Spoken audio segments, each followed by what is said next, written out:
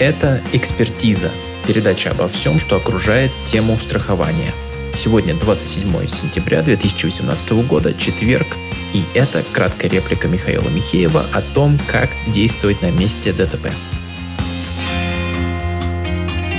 Если произошло дорожно-транспортное происшествие, то есть с участием двух транспортных средств, где нет причинения вреда жизни и здоровью, первое, что необходимо делать, самое важное, это соблюдать спокойствие, понимание, да, это всего лишь транспортное средство, ничего тут кульминационного не произошло, то есть столкнулось два автомобиля, причинен вред, да, по расходным материалам, бампер с одной стороны передний, бампер задний, то есть, разумеется, в подавляющем количестве случаев будет виноват водитель автомобиля белого, да, потому что он находится позади автомобиля синего, соответственно, он не соблюдал дистанцию, произошло столкновение. Первое.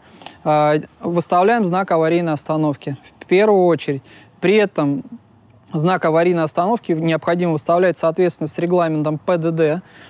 То есть это в регламенте можно посмотреть там 30, там, 50, там, 15, в зависимости от зоны видимости, от городских условий, город, это трасса оживленная и так далее. При этом выходить из транспортного средства нужно предельно аккуратно, чтобы ни в коем случае не создавать еще больших аварийных ситуаций, как иногда люди умеют, да, там, открыл дверь нараспашку, да, возможно, мы говорим достаточно банальные вещи, но мы, как бы в силу того, что я достаточно длительное время работаю в практике, именно урегулирования, заключения, консультаций по подобным страховым событиям, да, случаев бывает огромнейшее количество, и люди в одной и той же ситуации ведут себя совершенно по-разному. Двери нужно открывать крайне аккуратно для того, чтобы там, подойти к багажному там, отделению, достать знак аварийной остановки, выставить соответствующим образом. Дальше необходимо позвонить по телефону 112, вызвать сотрудников ГИБДД. Когда идет звонок по телефону горячей линии 112, сотрудники спрашивают, есть ли причинение вреда жизни и здоровью. Это основной момент, который они спрашивают.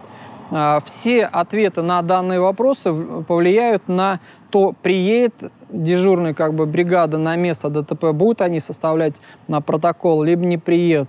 Если мы говорим причинение вреда жизни и здоровью нет, соответственно, первый знак, что они не приедут. Если действительно здесь ничего пугаться не стоит, да, можно сказать, вред жизни и здоровью не причинен. Сколько участников? 2 участника.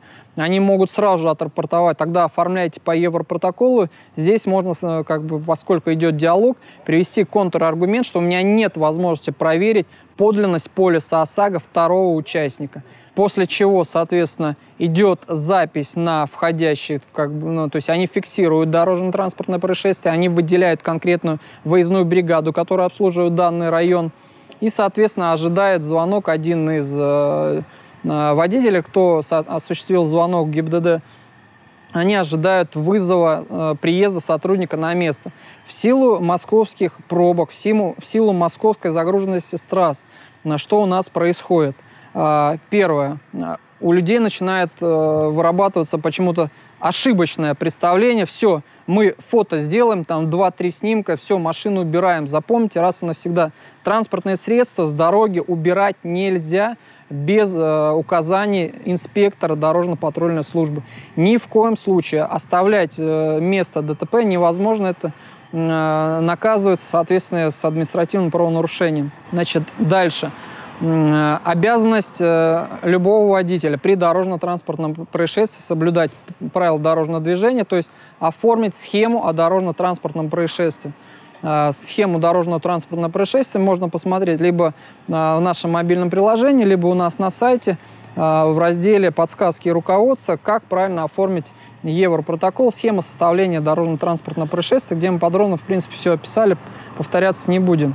Бывают случаи, когда сотрудник ГИБДД набирает на мобильный номер телефона и говорит, что приблизительное время приезда на место составляет 3-4 часа, может даже больше. Для кого-то, может, и полчаса достаточно долго. Не стоит здесь отчаиваться, паниковать, что мы торопимся домой, все торопятся домой. Необходимо просто сказать, возможно ли нам сделать фото-видеосъемку, подписать на листочке бумаги в извещении о дорожно-транспортном происшествии, пункт обстоятельств, где это произошло, составить схему правильно, сделать фотосъемку. Фото с привязкой к местности, чтобы было четко понятно, на какой дороге, где это произошло, чтобы локация была определена достаточно четко.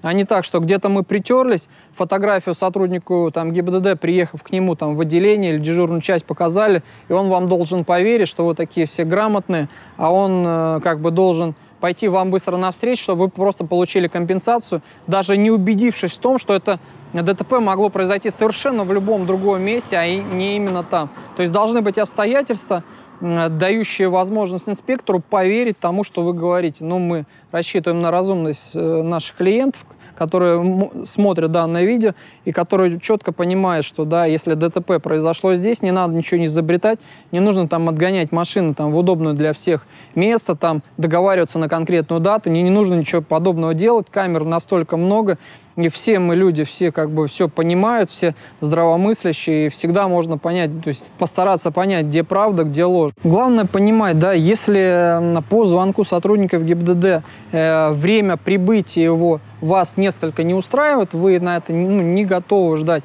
пожалуйста, спросите у сотрудника бригады, что возможно ли зафиксировать на фото, зафиксировать на видео с привязкой к местности в соответствии с обязанностью каждого водителя, составить извещение, то же самое, и приехать к нему на стационарный пост, либо в место, где он описывает какое-то ДТП, либо на выезде где-то находится, и показать материалы, чтобы составить соответствующий протокол и получить постановление по делу об административном правонарушении, где одному участнику будет вынесен штраф за несоблюдение дистанции, второй получит, соответственно, протокол с постановлением, который он сдаст в свою страховую компанию, и получит уже направление на восстановительный ремонт по компенсации.